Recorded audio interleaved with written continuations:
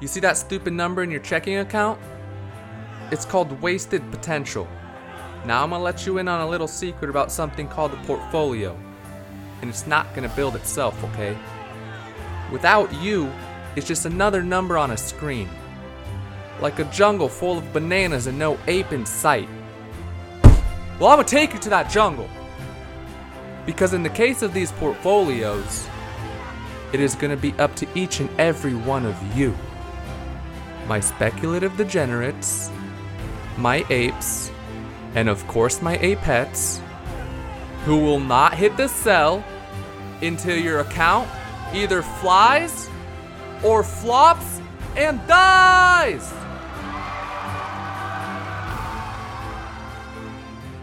Welcome back everyone to Always Picking Electric Securities. Do you have your counters set? Are you counting down to Christmas yet?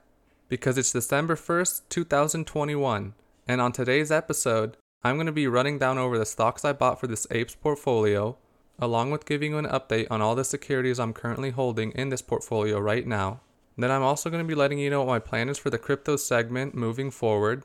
And then for the gambling segment, I'll be recapping my underdog picks and let you know how my round robins did. And then I'll be taking a closer look at the games being played today and tomorrow, and I'll let you know from all the sports I look at what picks I like.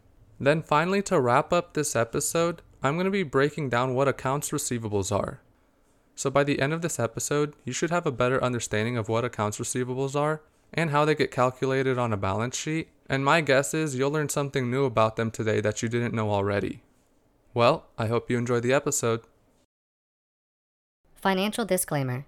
Since this is an investing podcast, I will give out the disclaimer that everything I do on this podcast has the potential to reach 100% loss.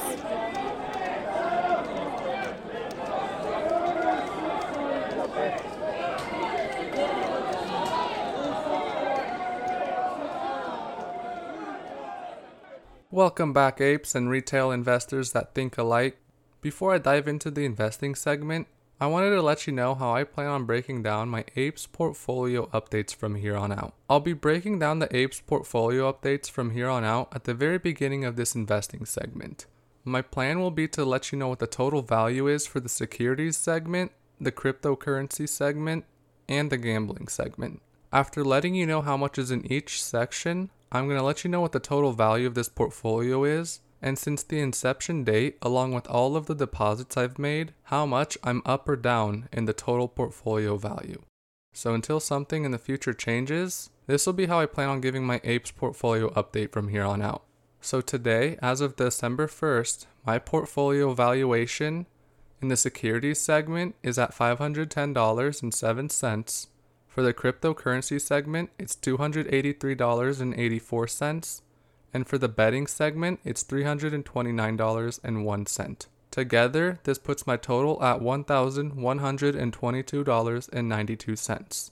Since I deposited $100 on the last episode, that's why the subtotal jumped so much. So I didn't make an extra $100, I've only made $22.92 in this portfolio. And I'm only up 2% since I started, but if we're measuring 1 month performance, it's still too early to tell.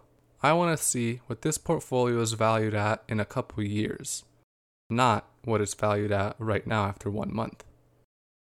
So now that I've clarified how I'll be doing my APES portfolio updates for the future, let me move on to some action that actually occurred the past couple days. So on Monday after the episode was uploaded, I did as I promised, and I put $50 into the TD Ameritrade account and $50 into my Coinbase account. So now in total, I've put about $1,100 in this portfolio. So anything that's going to be valued below it will be considered a loss. I also put in the 3 trades I told you I would, and 2 of them hit. So yesterday on November 30th, I was able to buy 5 shares of Computershare at the price of $13.50. And then I was also able to buy Super League Gaming at the price of $3.25. And I bought 20 shares of that. Now, I might have been a little bit misleading by saying Computershare wouldn't have a fee, because as it turns out, even though it's an ADR, there's still a commission fee on it because it's considered an over-the-counter trade. So I wound up paying about $6.50 for the fee, but it's definitely way less than if I actually paid for the foreign stock, which by then would have been at least the $50 fee. So if the fee is something that draws you back, by all means, I completely understand. You don't have to invest your money in this stock. But now I have 2 more positions added to my portfolio. I have my 1 share of GameStop that I bought at $202, and now I have the 5 shares of ComputerShare and 20 shares of Super League Gaming. On top of that, I still have my 1 Super League Gaming contract that's going to be expiring next year in April, and the Courtezyme option that right now is pretty much valued at worthless. Because I bought this contract for 10 cents, and right now it's being valued at below a penny because that's how far I am from my bet. It's okay though, it was just a $10 bet I was risking anyways. So the one trade that did not hit was my Chegg trade. Now I placed the buy limit for $20, and honestly looking at it right now, I don't know if it's going to hit that. But I'm going to keep my price target at $20 even if this stock starts shooting upwards because I'm just going to stay true to my word. But what I will say is I think Chegg has a lot of potential to make an upwards run. I don't really have enough money right now in my personal accounts to start throwing around at this stock, but if I did have any bit of buying power, I'm telling you right now, I would put at least a small play in it. And by a small play, that means I would buy at least 5 to 10 shares of it. I wouldn't really mess with options, but if you're asking me for advice, I would look at a $50 call option anywhere between a month or 2 out. That would just be my short-term speculation. I would try and flip that option as quickly as possible though. If you're actually just buying the stock, then I would just hold the stock until it at least hits back up to $40. Because I think at some point in the future, this will go back to $40 or $50. So right now it's extremely undervalued. But I'm going to try and snag it at $20 a pop, so I'm just going to be patient with this stock and hope that it dips a little bit more.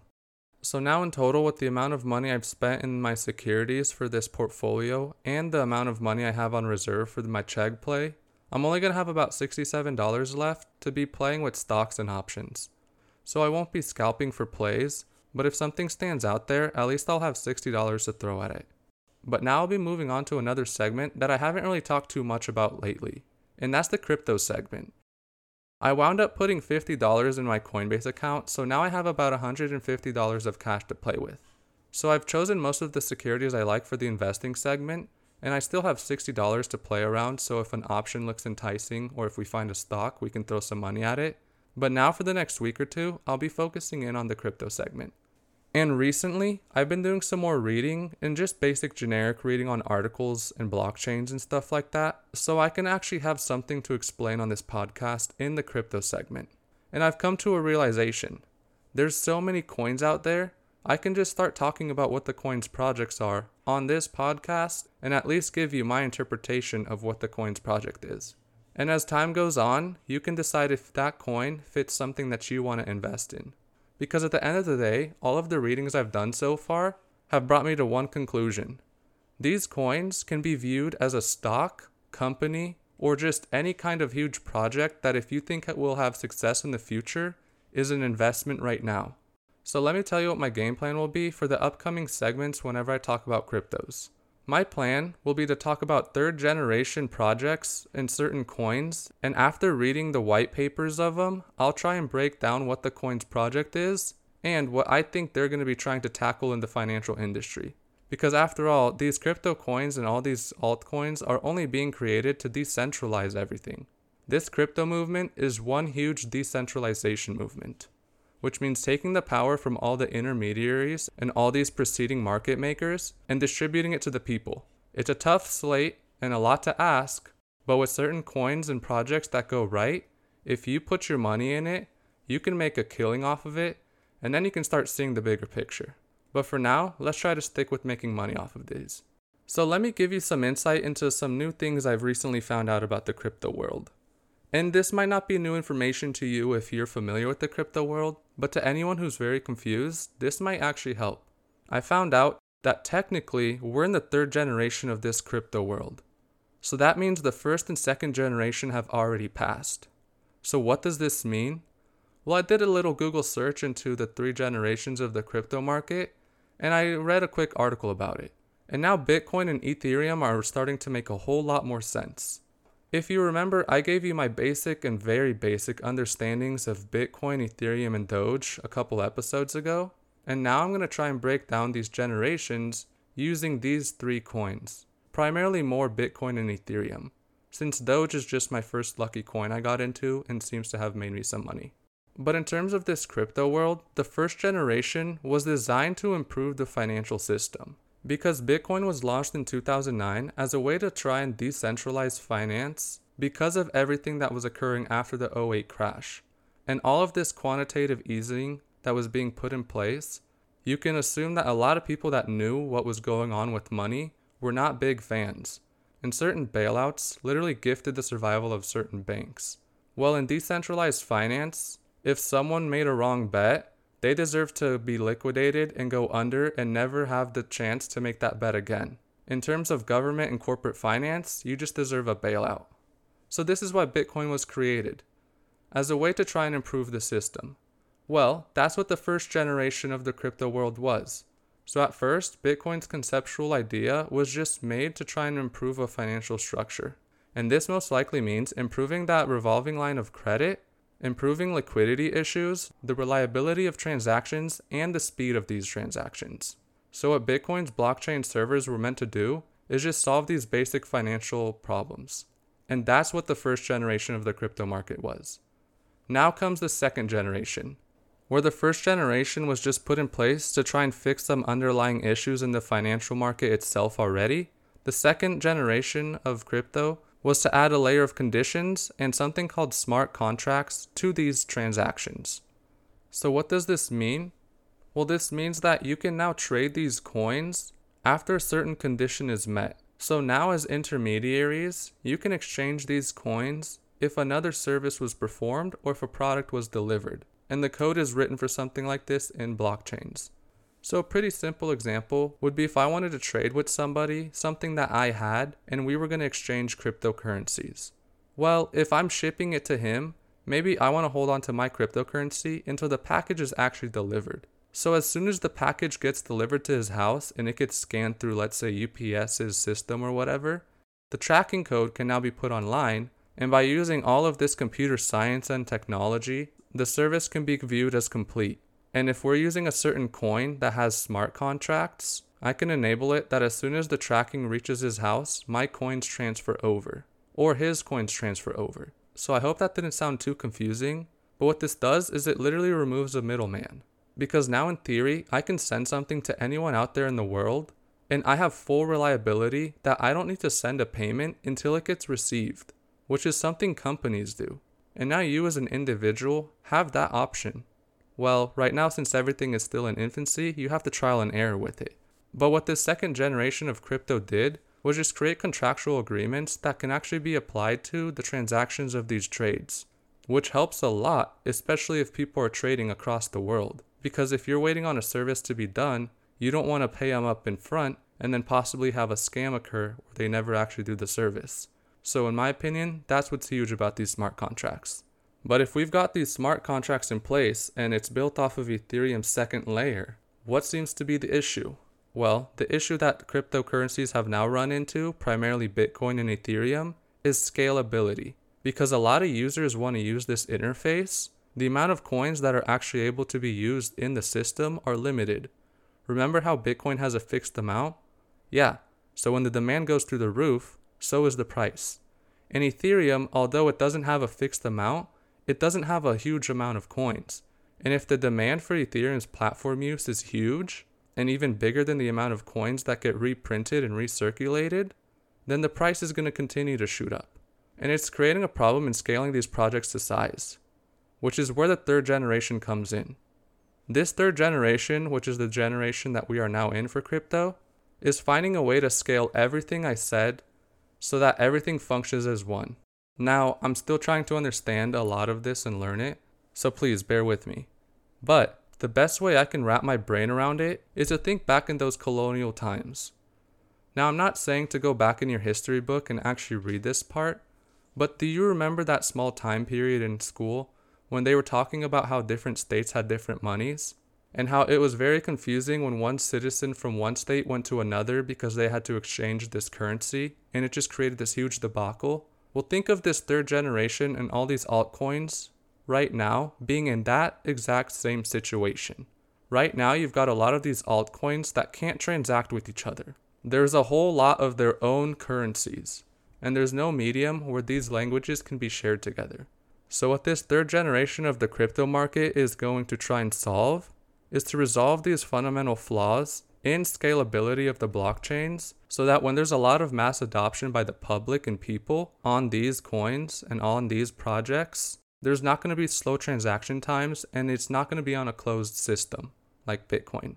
So if you weren't able to understand anything at all I just said about the first, second, and leading up to the third generation of the crypto market, don't worry. I'm hoping that as I talk about certain crypto projects here in the future, eventually these will start to make sense. Right now, I have just a faint grasp on it, but I do see the potential in this crypto market, which is why I have it in my portfolio in the first place.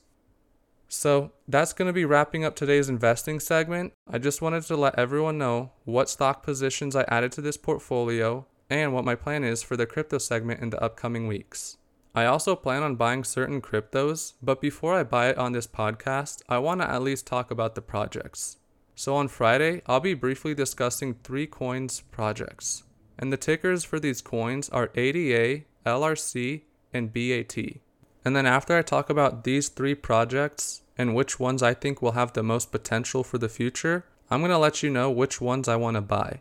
And I'm most likely going to be buying them over the weekend just as a way to show you that you can trade on this crypto market 24/7. And how even though there are some similarities, it's an extremely different market in comparison to the stock market and the derivatives market.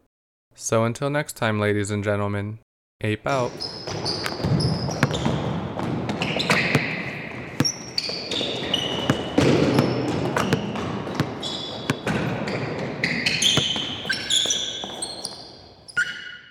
Welcome back, my friendly degenerates, and anyone that just likes to listen to this segment of my podcast. For today's sports gambling segment, I'm going to recap my underdog round robins I created, and then I'll be giving you some new bet slips and including some new sports that I haven't bet on yet for this podcast. So without wasting any more time, let me dive straight into the 2 round robins I had on Monday. The first of which was just a mixed round robin of some basketball and Monday Night Football. Now, my bet slip contained of the Sixers to win by at least 14, the Bulls to win by 6, and the Jazz to win by 8 in the NBA. For college basketball, I had Kentucky to win by at least 31, Texas to win by 22, and Gonzaga to win by at least 31. And then I originally said I was picking Seattle since they were an underdog, but by the time I wound up making the pick, they wound up being a favorite, so I chose Seattle's spread, which was to win by at least 1. And then as promised, I picked the over in that game. This bet slip, in one word, was a yikes. Because I only went 2 for 8. So that means I only got one of my parlays correct out of the 28 created. And as you can expect, my returns on it was pretty horrible. The only 2 selections that won were the Bulls winning by at least 6 and the Jazz to win by 8. Everything else lost, so by risking $28 on this, I actually lost $24.36. But I'm not even sweating because this next bet slip I'm about to introduce you to is exactly why I do round robins, and I think I'm going to start adjusting my game plan, especially for the round robin bet picking, because this one was my all NBA dogs round robin. So for this round robin, on Monday, I chose every single NBA game, and I chose the underdog money line. Well, for all of them except for the Sixers game. And what my bet slip looked like was the Nuggets, Thunder, Pacers, Hornets, Spurs, Cavs, Blazers, and Pelicans to win. Now I only went 4 for 8 on this bet slip, but remember how on Monday I said I hope this bet slip at least goes 4 for 8 so I can show you why I make round robins with plus money bets instead of minus money bets? Well, what I meant by that is that by picking underdogs, all of the odds lines were plus money. And by going 4 for 8 in my bet slip, with the only winners being the Nuggets, the Spurs, the Cavs, and the Pelicans, my $28 risked actually won $32.11. And I only went 50%. So I got 100% gain on this bet slip, and I only went 50% with my picks. Granted, they were all underdog picks. That's exactly my point. All of my selections were plus on the odds side. So I think from here on out, what my tactic will be with these round robins is to try and find either underdogs or mix in some plus money odds with them. Because I think this is truly how I could get my account up in gambling. I've told you how I'm not really a good singles bettor, and that means if I were to go game to game betting every single one, in the long run I would be losing money. But what I found out is this little parlay system with at least plus money odds. And I've just proved that when I pick all of these odds lines that have negative implications on them, I don't typically do as well on my round robins. The round robins that I'm mostly profitable in have all had plus money on their odds. So from here on out, when I create round robins, I'm going to do my best to make sure that they're either all underdog picks or there's at least a little bit of plus money on it. If I'm going to be picking betting odds that are negative, I'm either going to be putting a larger single play on it or I'm going to parlay it with something else. I guess I wanted to introduce you to the world of gambling with something that you don't normally start off with. Because typically when you start off gambling, you're not going to start off in this round robin bet setting. Someone's going to either tell you to bet up singles or to make 2-team parlays of stuff. But on this podcast, I want to show you everything because I want you to decide what works for you and what doesn't. And what I'm determining works for me is picking plus money odds, at least in these round robin bet formats. If I pick the negative money odds, it seems that I have to go more than 4 for 8 to even be profitable. And I'm not going to lie, when it comes to a betting standpoint, I don't like myself going more than 50%. And that's just being truthful. And the proof is in the pudding. I mean, I went 4 for 8 and I still made 100% return on that one bet slip. So aside from trying to make better picks by just diving deeper and getting better analysis, I'm going to try and pick up some of the bad trends that I make on this podcast and revert them and learn from them. So I guess I'm going to try and implement this new round robin betting scheme and see if it helps out more. I'll come back to it further down the line if it looks like all of the plus money odds I'm choosing are always losing, but I'm always going to be searching for a more efficient way to do things. And I think in terms of this round robin betting schematic, it makes zero sense to parlay all of these odds with negative implications on it, because there's way more money to be made if it's a plus money odd. So with all this said, let me recap the bet slip I had yesterday, which comprised of choosing all the NBA underdogs for the game slate as well, and then I also mixed in Duke, Houston, and Purdue to cover their spreads for college basketball. For this bet slip, I had Duke to win by at least 2, Houston to cover their hefty 32.5 point spread, Purdue to win by at least 11, and then the moneyline underdogs were the New York Knicks, the Grizzlies, the Warriors, the Kings, and the Pistons for that day. Unfortunately, this bet slip also didn't do too hot. I wound up only going 3 for 8 with the picks, and by risking $28 total dollars, I lost $15.15. The losses aren't as bad as they should be, and that's just because one of the bet picks that won was a plus money implication.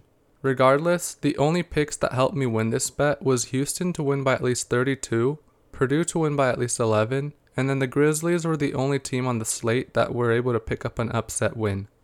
It may seem like a bummer since in the short run I've been losing on some of these bet slips, but as long as I stick with my intuition and gut in the long run, I'll see if my plays truly work. Because all I need is a little luck swing, and as long as I'm not repeating the same mistakes and I'm trying to learn from them, that's the most I can ask for in this gambling world. Which is why I will always be experimenting with my gambling picks. So now that I'm going to be experimenting around with the betting segment, let me dive into the bets I have outlined for today and tomorrow. For today, I'm going to be diving into college basketball, the NBA, soccer, and I'm also going to be adding hockey to the slip. Now, full disclosure, I don't follow hockey too often, but I figure it doesn't hurt to just pick random bets every now and then and just see what side of the coin I land on. Plus, this way, I'm forcing myself to cover hockey at least in one way, so sometime down the line, if I start analyzing sports more in depth, you'll at least have some hockey talk on this podcast. Because I care about all sports, as long as I can guess the right side. My plan for today's bet picks is to make 2 3-team parlays, and to introduce a new round robin bet. Since the parlays are easier to explain, let me dive straight into those. So from college basketball, I like UCLA to cover their spread against Colorado at home, and then I also like Villanova to cover their spread against Pennsylvania on the road. Now I'm going to be pairing these 2 college basketball games with the hockey game. From hockey, I'm going to be choosing the Golden Knights to cover their spread against the Ducks. So together, this is going to be my first 3-team pick parlay. I like UCLA, Villanova, and the Golden Knights to cover their spread. And I'm going to be putting a $10 wager on this parlay. Now my second 3-team pick parlay is going to come from 2 selections from the NBA and then 1 again from hockey. In the NBA, I'm going to choose the Sixers to cover the spread against the Celtics, and then the Mavs to cover their spread against the Pelicans. Moving over to hockey, I'm going to choose the Red Wings to cover their spread against the Kraken at home. So this slate is going to be the Mavs, the Sixers, and the Red Wings to cover their spreads respectively. And I'm going to risk $10 on this parlay as well. So for the 2 parlays I'm creating, I'm risking $20 total dollars, and I'm relying on 3 things to happen for each one of those so I can win the bet slip. And now I'll be switching over to the new round robin I want to introduce. So before I introduce it, I'll be giving out the picks like I would in my traditional round robins. And since this is the first experimental round robin I'm doing this way, I'm going to be choosing soccer as a way to demonstrate this bet slip. So from the La Liga side, I like Real Madrid to cover whatever their spread is against the Athletic Club. And then for the next 4 slates, I'm going to be going to the Premier League. In the Premier League, I like Liverpool, Manchester City, and Chelsea to all cover their spreads, which is having them win by at least 2 goals. And then I like West Ham to beat Brighton at home straight up, which is just their money line. So what my selections for this round robin are going to be is West Ham's money line, and then Real Madrid, Liverpool, Manchester City, and Chelsea to cover their spreads. Now typically I told you that I set these in parlays of 2s. So what this would mean is it would have all of these 5 selections, and it would make as many combinations of 2 as possible. Now what I'm going to be doing differently with this round robin is instead of having it making parlays of 2, I'm actually going to have it make parlays of 3. So now instead of it creating a parlay of, let's say, Real Madrid and West Ham, and then Real Madrid and Liverpool, and then Real Madrid and Man City, and Real Madrid and Chelsea, and then so on until all the combinations are filled, it's going to make parlays of 3. So now it's going to be Real Madrid, West Ham, and Liverpool are 1 parlay. Real Madrid, West Ham, and Manchester City are now a 2nd parlay. So now you see the only difference is now instead of creating parlays of 2 for all the selections I have, it's going to be creating a parlay of 3 for all the selections. The only reason I'm doing this is because the implications for making your money are a lot larger, but now I'm being even riskier because instead of needing at least 2 things to hit, I need at least 3 of the 5 options to hit for me to even start making money on this bet slip. But by having only 5 selections, this round robin's only going to be creating 10 parlays for me. And I'm going to be putting a $1 risk on this bet slip, so I'm going to be risking $10 total dollars. So once again, I'll recap that I'm going to be making a round robin with Real Madrid, Liverpool, Manchester City, and Chelsea to cover their spread, and then West Ham to straight up win their money line. I'm going to be making this a parlay of 3 instead of a parlay of 2, how I've done in the past on this podcast. And then together in total, I'll be risking about $30 today for gambling. $20 for my 2 parlays with $10 a pop on each of them. And then $10 on this 1 parlays of 3 round robin, which includes my soccer selections. So now I'll be moving on to the selections I have for tomorrow. For tomorrow, I'm going to be doing the same methods. I'm going to be creating 2 parlays and 1 round robin.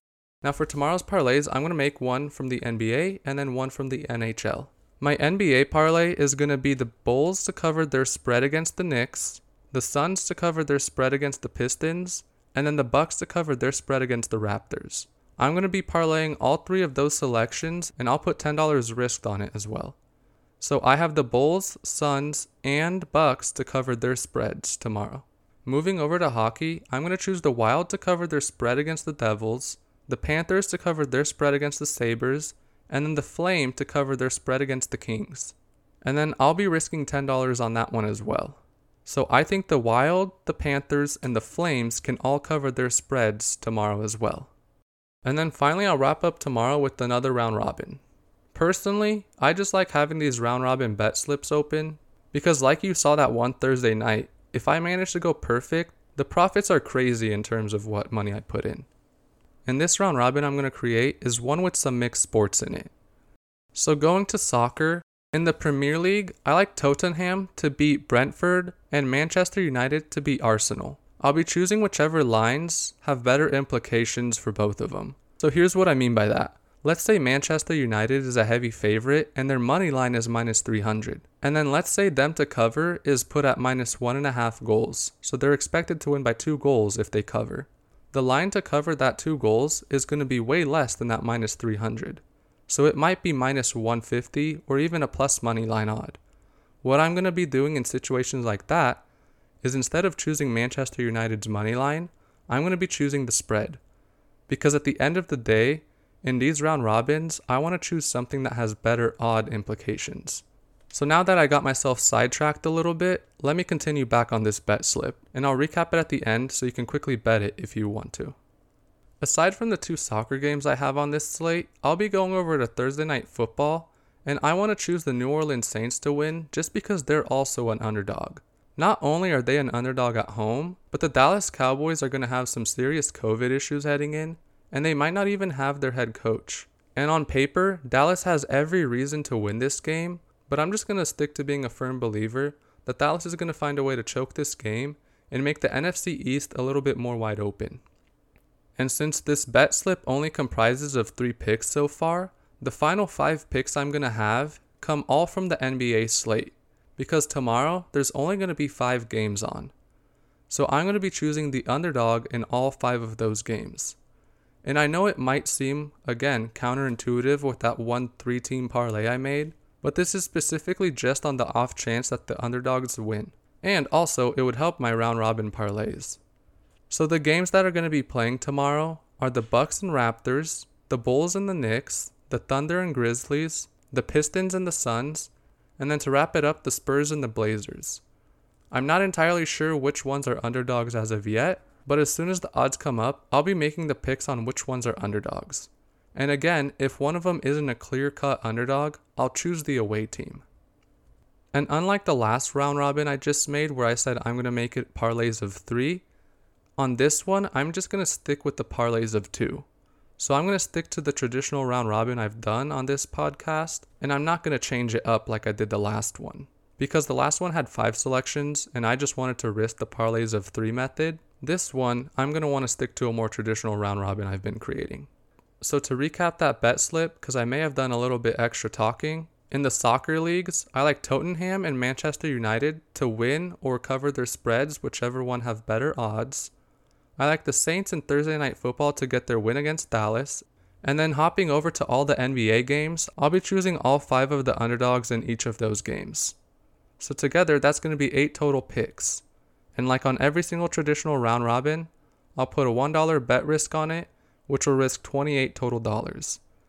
So for tomorrow, I'll only be risking $48 by having the 2 parlays, $10 a pop on each, and my 1 traditional round robin created.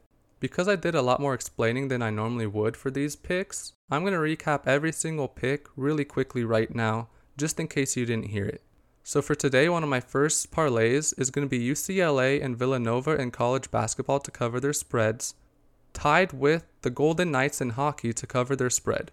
That's the first parlay I have, and I'm putting $10 on it. My second one is going to be the Red Wings and the NHL to cover their spread, and then in the NBA, the Sixers and the Mavs to cover their spreads as well.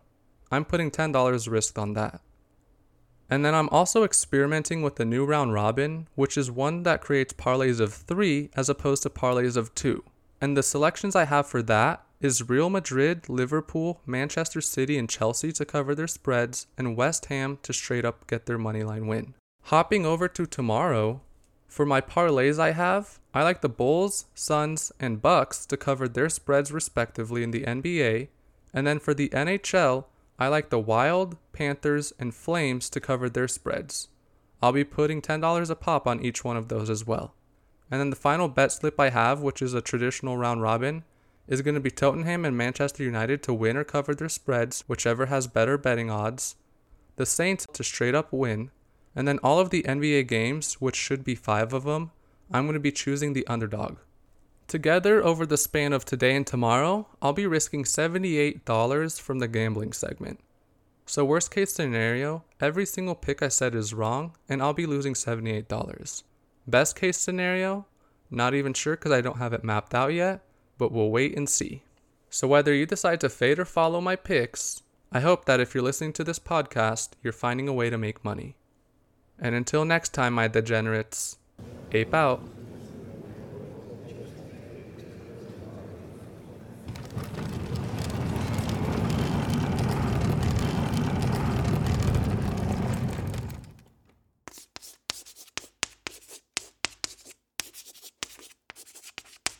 Welcome back, class. Today's lesson is going to be all about accounts receivable. So what is an accounts receivable?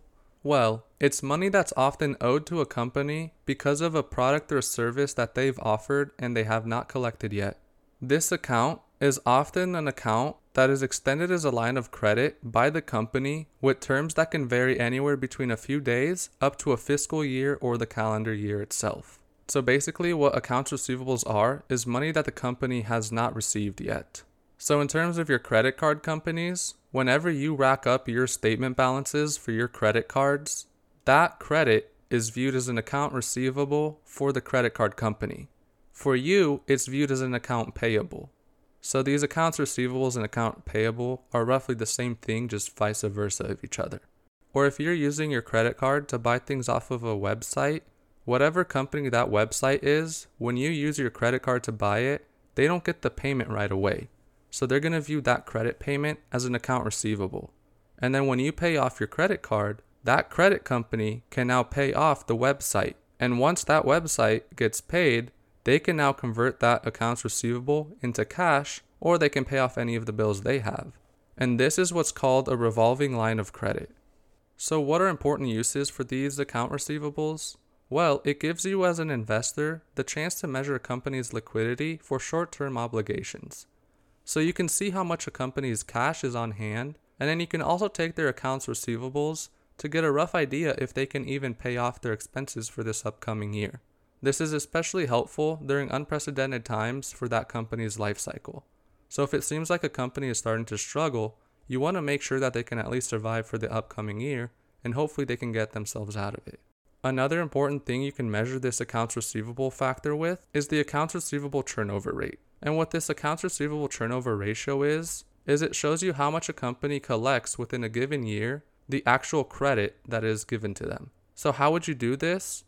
Well, if you took the beginning year of the accounts receivable that a company had, and you added it to the ending year accounts receivable, and divide it by 2 so you get the average, you then would want to take the company's credit sales or any kinds of money inflows that they rely on based off of credit, and then you would divide it by that average.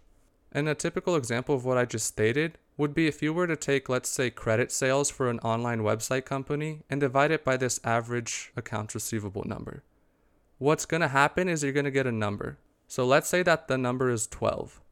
What this number 12 means is that for that given year, because you took the beginning year's accounts receivable and ending year's accounts receivable, is that for that whole year, this company was able to cash out 12 times off of their credit sales. So now by getting that number 12, you can take all the days in a year, which I'll just say is 365 without getting too nitty-gritty over small things, and divide it by 12. And then you can get a rough estimate for how often a company can collect on its credit sales and how often it cashes in on its accounts receivables. So this kind of information helps because if you notice that the number is around 30, then that's a good thing, because that means about once a month a company can collect on its receivables. But let's say the number is 60, and I'm just throwing that number out there. What this would mean is that typically a company can only collect on its accounts receivables once every 2 months. Now, depending on what kind of business that company is in, it might be detrimental to the company if they can't seem to collect on their accounts receivables every single month. So those are just some basic uses on what accounts receivables can be used for. So some examples of accounts receivables, the most basic ones, are subscriptions and sales on credit. So for subscription-based companies like Spotify, Netflix, and Epidemic Sounds, which is the website I use to be able to play copywritten songs and sounds, the monthly payments you make to these companies, or even if you buy the yearly subscription packages, are going to be considered accounts receivable for them. So they're going to have to financially find a way to break this down on a month-to-month scale so they don't mislead their investors. And when I explain later on about bad debt expenses, you'll understand why they have to do this on a month-to-month expense. Even if you buy the yearly subscription plan, they still have to break down your yearly revenue on a month-to-month basis. So for example, I bought the yearly subscription plan for Epidemic Sounds, and even though I paid the full price, Epidemic Sounds right now on their financial statements is only able to record the revenue I gave them after the month finishes, because then that's considered me paying for the service that they provided for me, even if I paid for it in advance. Now, another common form of accounts receivable is paying on credit cards or even store credit for that matter of fact. Because like I said earlier, when you have a credit card, your credit card company views your debt as an account receivable. That means when you're paying with a credit card somewhere else, the sales revenue the company actually receives aren't going to be recorded as cash right away. It's going to be recorded as an account receivable because they're unsure if you're actually going to be paying off your credit card debt, which in turn lets them get paid. And then store credit for whichever store you're in works exactly the same way. Because think about it and think what a credit card is. It's just an agreement that you can buy whatever you want now in the moment, and then you're going to be paying that off within the next 30 months or next month or whatever your scheduled payment date is. So this agreement to pay off this money in the future is going to be an account receivable for someone, and it's going to be an account payable for you. So when you're paying with your credit card to buy anything off of these online websites aren't going to be able to cash in on your money just yet. But what companies are allowed to do is put the amount of credit they have that's going to be collected in the near future on their balance sheet. So even though they technically can't say we've collected all this money, they can show investors roughly how much of it is expected to get collected. And this takes me to my next topic, because I said how much of it is expected to get collected. Because remember, this is credit you're dealing with. And if no one pays that credit, then someone's going to be left holding the bag, because this was all an agreement that someone's going to pay. And if someone's not paying, then someone along this revolving credit line is going to have to hold the bag and pay up the costs. And in the world of accounts receivable, there's already methods in place to give investors a good estimation of how much of this money is actually expected to be collected. Because it would be misleading to tell an investor that you expect to collect 100% of the credit, because there's always people out there that don't pay their statement balances in full, which then is going to diminish the amount of cash inflows you expected for that certain month. And also, in the worst case scenario, when you have a lot of people defaulting on their credit, they're not going to be able to actually make the payment in general, so then you're definitely going to be missing certain cash flows that you expected. And this leads me to my next talking point, which is bad debt expense. Now what bad debt expense is it's an expense that's recognized once it's clear that certain debt will not get paid off. In terms of the accounts receivable world, this is the last step you would take once you are certain that you are not going to receive payment off of the credit or the debt that you made out for. And what you're going to have to do is you're going to have to write it off. And what you're going to have to do is you're going to have to let the investors know exactly how much this account has accumulated and what it is. Now there's two ways to keep track of bad debt expense. One of the most common and simplistic ways is the direct write-off method. But this method is primarily used for tax purposes only, because what you're doing is you're expensing the bad debt as soon as you find out that it's uncollectible. The reason this doesn't conform to the GAAP principles is because it doesn't follow the matching principle, which requires that expenses are matched with the related revenues in a similar accounting period. So what I mean by that is, let's say you make a sale on something today, and 6 months later you find out you're not going to be able to collect money off of that credit card. You're going to write it off 6 months later. But for GAAP principles, you're not able to see the future. So there's no way you could possibly have known that as soon as the sale got recorded. But in terms of GAAP, you would have broken a rule, because you're supposed to estimate how much of the total accounts receivable in that monthly period you actually expect to receive. Even if you can't guess that one person isn't going to pay 6 months in advance, you can give investors an estimate based off of historical figures in the past with your own company, so that they get a rough idea of how much of your actual credit lines you expect to collect upon. So this direct write-off method is very helpful for tax purposes, because you know exactly when you can say you didn't collect debt in terms of tax purposes, but in terms of following the GAAP procedures, it doesn't. And that's why companies have to use the allowance method when it comes to recording their accounts receivables. Now I'm going to get into some quick accounting talk, and it's only going to last for about a minute. But what the allowance method does is you're essentially going to be debiting your bad debt expense and crediting your allowance for doubtful accounts. This allowance for doubtful accounts is considered a contra asset because typically you would debit your assets because it means you're receiving something. When you credit an asset, it means you're losing something. But this allowance for doubtful accounts is directly linked to the accounts receivable. So anything that's put in this allowance for doubtful accounts is actually going to be subtracting from the accounts receivable. And this is a way that you can record your bad debt expense on your income statement and also simultaneously removing your accounts receivable from your balance sheet using a journal entry. And by doing this, you'll know exactly how much the balance is left in your allowance for doubtful accounts, so you can use this in future calculations.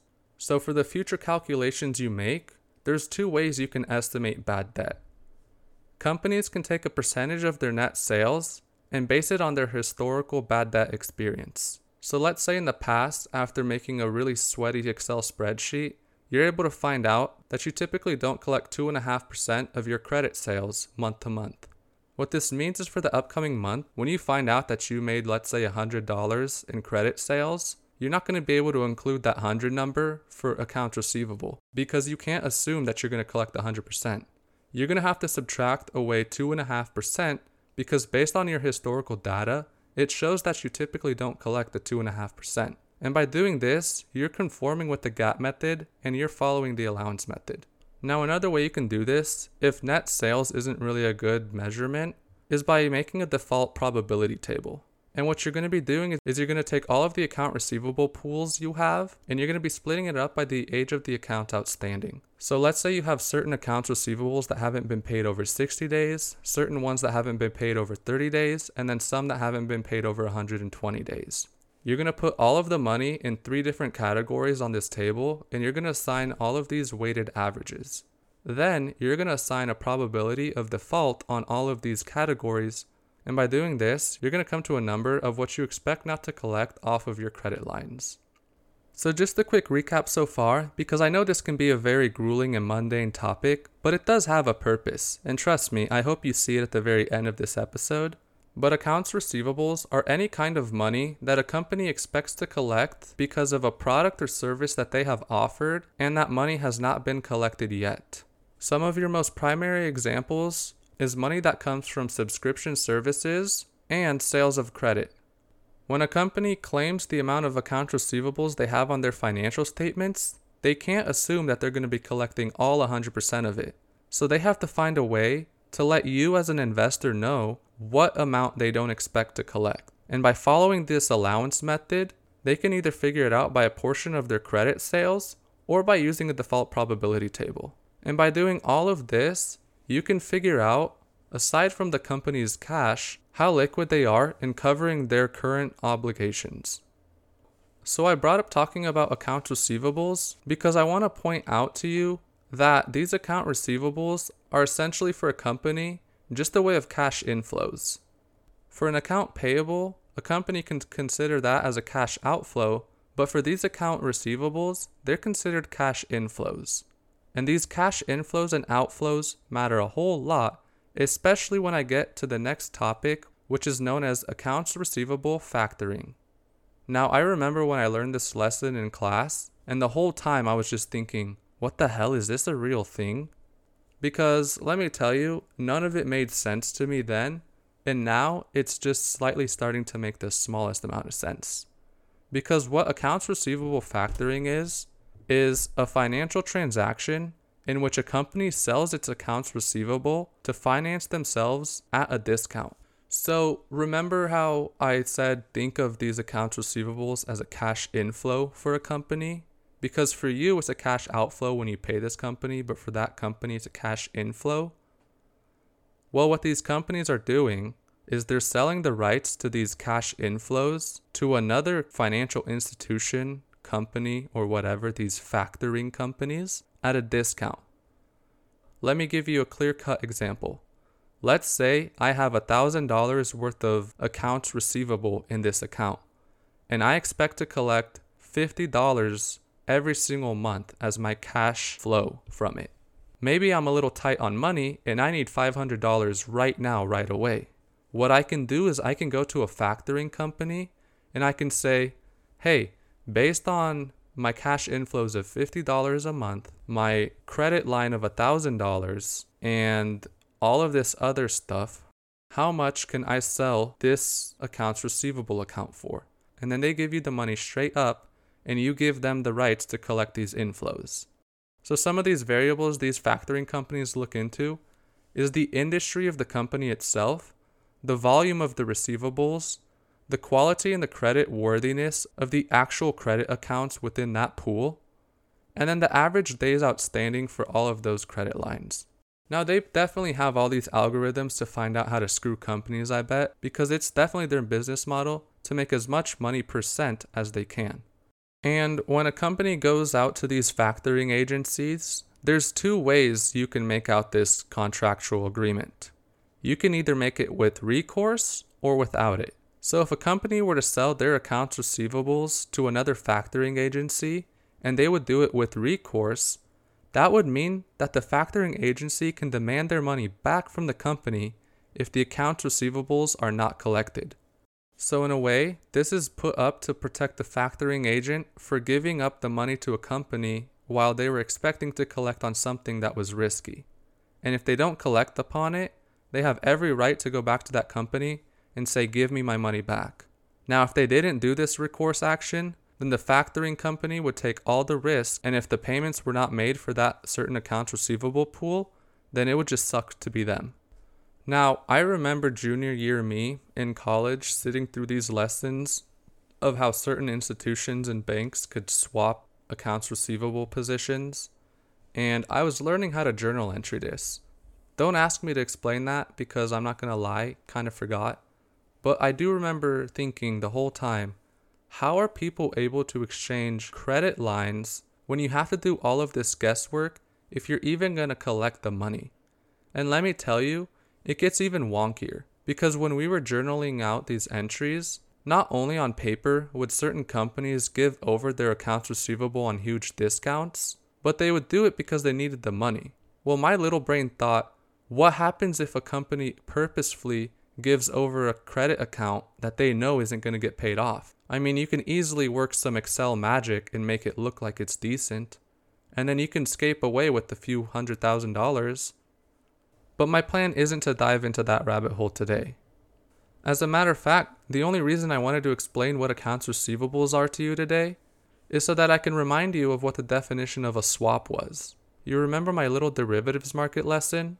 Well, for a recap, a swap is an agreement between two counterparties to exchange financial instruments or cash flows or payments for a certain time. The instruments can be almost anything, but most swaps involve cash based on notional principal amount. So based on that definition of a swap I just gave you, and the lesson I just gave out today, when these companies are changing out lines of credit for cold hard cash under certain agreements, they're performing a swap. And this, ladies and gentlemen, is just a small peek into the derivatives market. And I just find it crazy how a whole nother market can be made out to exist off of revolving lines of credit. But maybe I'm still just too young to understand it. After all, the financial system has been up and running forever now, right? And it's only been perfect. I mean, look at all the positions of power and wealth it's created for certain people. So clearly this system has zero flaws. I mean, as long as we're under the assumption that everyone's going to be paying off their credit, I would just hate to be the person holding the wrong bag at the wrong time, is all I'm going to say. Well, class, if you've made it this far into the lesson, I especially want to say thank you, because I don't know how you were able to sit through a whole accounts receivable lesson. But most importantly, love you, have a good day, and until next time, ape out.